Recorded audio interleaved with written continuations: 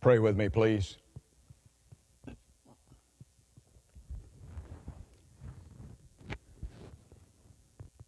Give me Jesus, Lord. Give me Jesus. You can have all the rest. Just give me Jesus. Amen.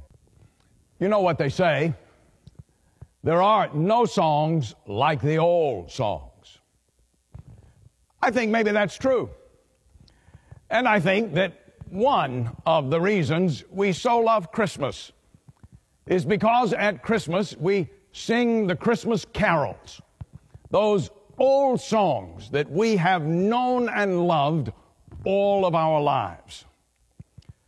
Well, today I want to focus our attention upon one of those old songs. In fact, it's one of the oldest Christmas carols of them all. Oh, it's not a carol that is widely known or commonly sung these days, but nevertheless, it is a wonderful old song.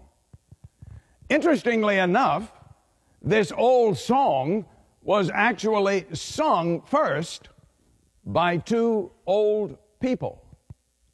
Now, I don't know how it is with you, but I have to tell you that for me, Christmas time is a time when I look back and remember all of those older people who have had a significant impact upon my life. Many of them are now in their heavenly home. But especially at Christmas time, I remember them with love and with gratitude. For example, always at Christmas time, I remember my grandmother. Ultimately, she died at 96, but she was an amazing woman, possessing a remarkable combination of indomitable toughness and embracing tenderness. We called her Mama. She was the matriarch in our family.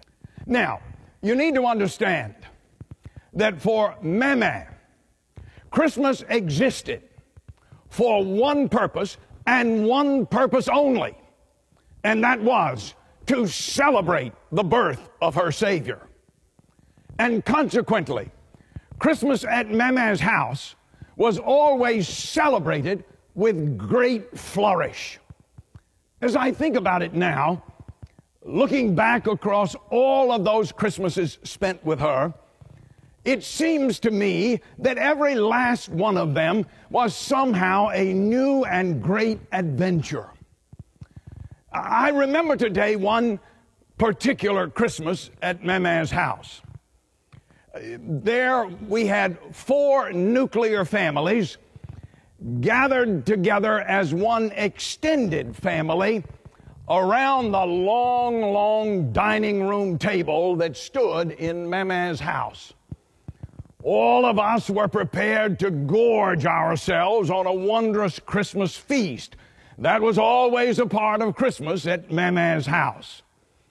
But this particular year, Mama announced to all of us gathered about that table that we were going to celebrate in a slightly different manner this year.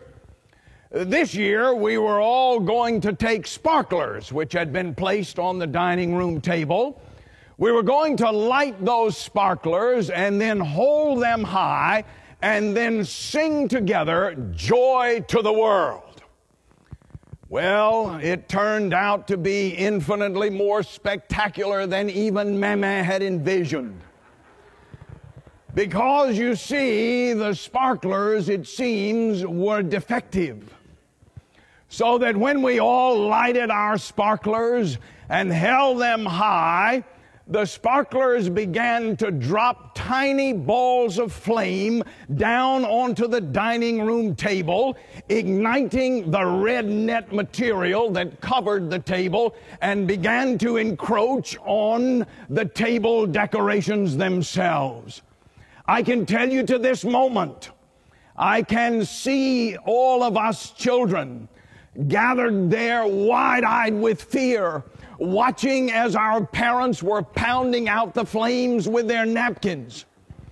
But all the while, Meme stood at the head of the table, sparklers held high, eyes closed in emotion and devotion, a beatific look across her sainted face, singing at the top of her glorious voice, joy to the world, blissfully unaware of the total chaos around her. Ah, what a Christmas! And what a Christmas memory. It's a good thing, I think, at Christmas time to remember the good old days and the good old people and the good old songs. That's why I want to focus today on this old song from the Christmas story. This song sung first by two old people. Well, let me begin right there with the two who first sang the song. Their names were Simeon and Anna.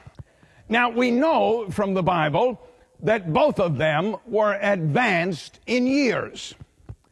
Simeon's age is not given to us specifically in the Bible, but we do know from the story in Luke chapter 2 that he is bound to have been rather old. You see, we know that he was the priest in the temple at Jerusalem, and that was a position granted on the basis of seniority. Now, we know he was the priest at the temple in Jerusalem because we are told in the story that Mary and Joseph brought the sweet little Jesus boy to the temple to present him to the priest in the temple at Jerusalem, thus fulfilling the Jewish law.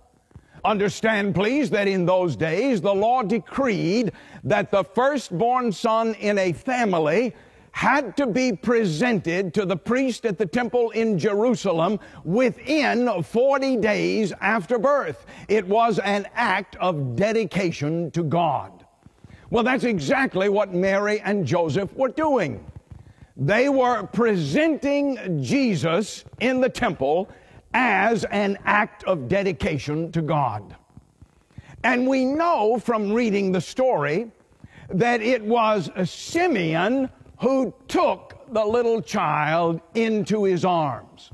That's the clue we need to know beyond any shadow of a doubt that Simeon, in fact, was the priest in the temple at Jerusalem. And therefore, quite logically, we can assume that Simeon was well along in years. Now, the other person about whom we are told here was named Anna. Her name is very clearly stated, and her age is certainly more clearly stated. Listen to what the Bible says. She was very old.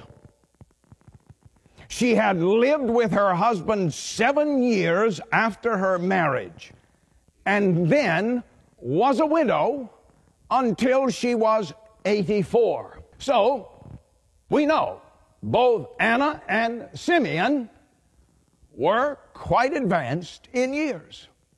They were older people. We know something else about them. We know something about their character. I have to tell you, I find it absolutely fascinating the way the Bible always manages to capture a person's character in just a handful of words. No long, involved descriptive paragraphs. No, just a phrase or two. It's amazing how the Bible does that. Well, look at what the Bible has to say about Anna and her character. It says, she never left the temple, but worshiped night and day, fasting and praying. That's all the Bible tells us about Anna. But wouldn't you agree that that's all we really need to know about Anna? The nature of her character is quite clear in just that handful of words. Now, interestingly enough, Simeon's character is described in even fewer words. The Bible says Simeon was righteous and devout. Now, when the Bible describes Simeon as righteous, we know from the meaning of the original language that what was meant was this, that Simeon understood himself to be a sinner, but understood himself to have been made righteous by the power and the grace of God. That's what it means when it says Simeon was righteous. And then it says Simeon was devout. That meant that Simeon let his righteousness show through in his life. His character mirrored his belief. His actions demonstrated his allegiance to God. In other words, Simeon practiced what he preached. Now, we also know something else about Simeon. We know that earlier in his life, he had received a direct word from the Spirit of God declaring to him that he would not die until he had seen the Lord's Christ with his very own eyes. That great hope was planted deep in Simeon's soul, and it was that hope which compelled him through the living of all of his decades in this life. Now, understand, please, that he lived during some extraordinarily stressful times, the long years prior to when our New Testament gospel begins. It was during those years that the nation was afflicted with civil unrest. The temple was fighting the palace was fighting the temple, the people were fighting each other. In the midst of all of that, the great Roman Empire with all of its legions came thundering in with cold and brutal force to take possession of the land. And in order to secure control over the people, temple priests were being assassinated, worshipers were being killed as they knelt to pray, common people were being arrested for no good or just cause, and the beloved city Jerusalem was gradually being pillaged and plundered. It was a desperately troubling time. And yet, in the midst of all of that unrest and distress, Simeon, great old Simeon, held fast to this hope that God had given him, that he would not die until he had seen with his eyes the Lord's Messiah. Simeon, you see, was quite clearly a man who belonged to God. And Simeon let his great belief show through in all of his life. That's why the Bible says of Simeon, he was righteous and devout. I rather suspect that by now you know that one of the things I enjoy doing is taking note of the inscriptions to be found on tombstones. Some of them are humorous. I remember seeing the tombstone of a dentist, which read, "Here lies Dr. Emmett Williams, DDS, filling his last cavity."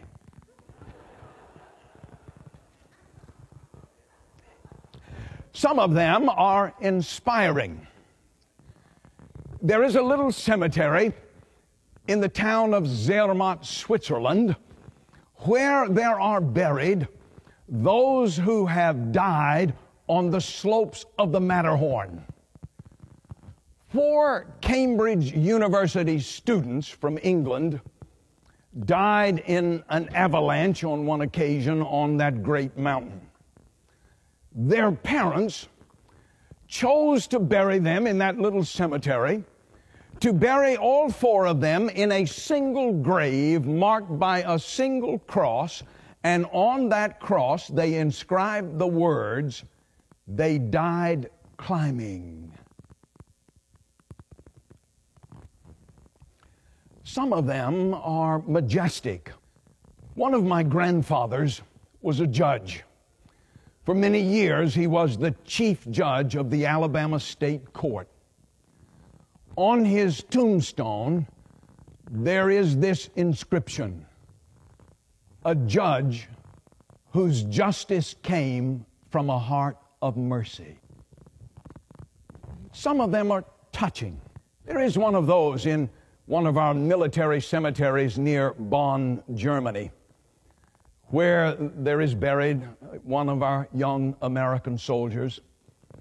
A cross marks the spot of his burial, and on that cross, his wife inscribed these words: "To the world he was but one, but to me this one was the world." How beautiful.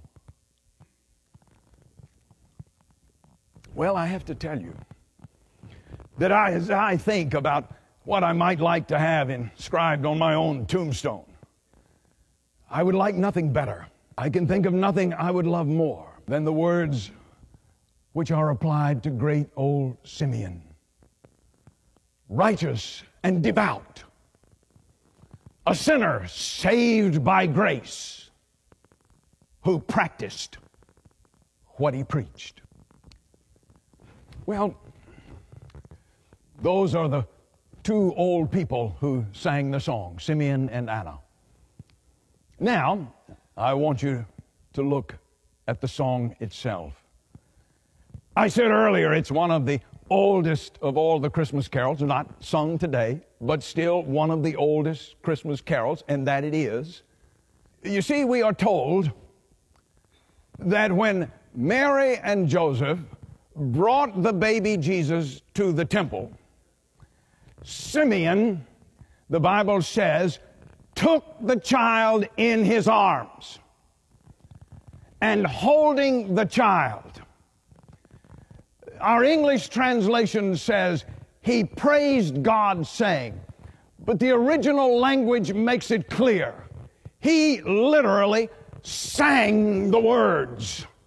"Sovereign Lord," he sang, "as you have promised, now let your servant depart in peace, for mine eyes have seen your salvation." Oh, what an incredible song. He was declaring that the promise God had made to him earlier now was fulfilled. He was stating that the hope to which he had held fast for all of these years now had come true. He held in his arms this baby, and he could see it and then sing it. The Savior of the world is born. And in that reality, he was ready to face even death itself, because he knew that God's promise had been fulfilled, that the Savior of the world had been born. And the Bible goes on to note that at that moment, Anna joined them and joined in the song, declaring that this salvation would be a light for the Gentiles and a glory for Israel. The Savior of the world is born.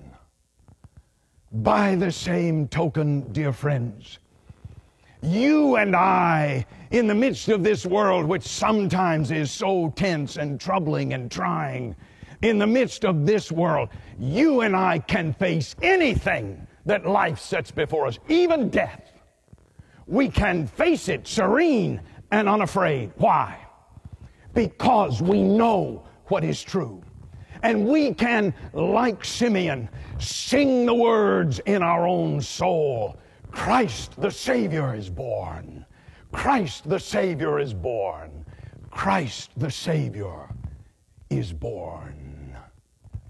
That song my beloved people, makes all the difference in the world.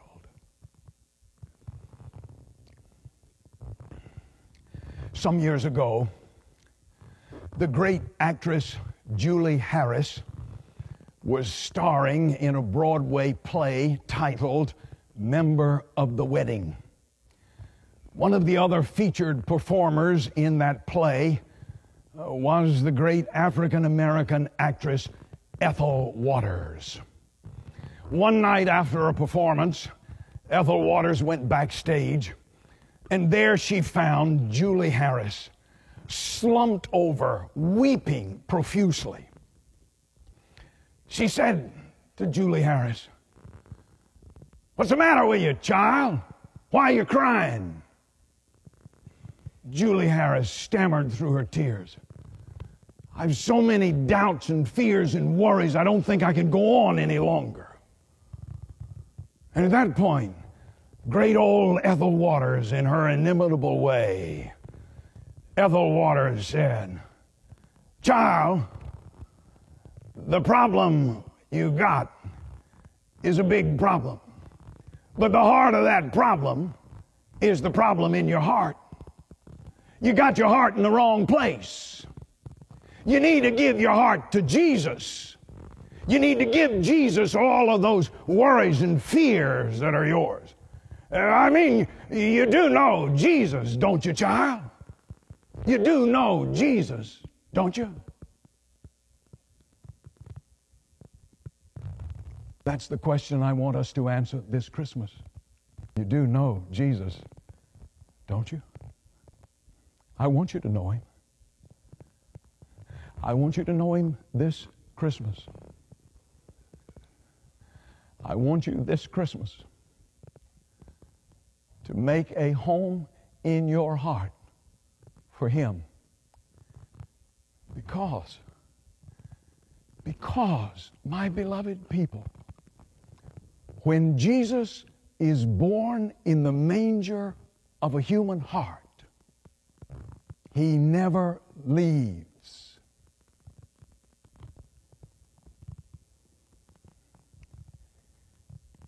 Amen and amen.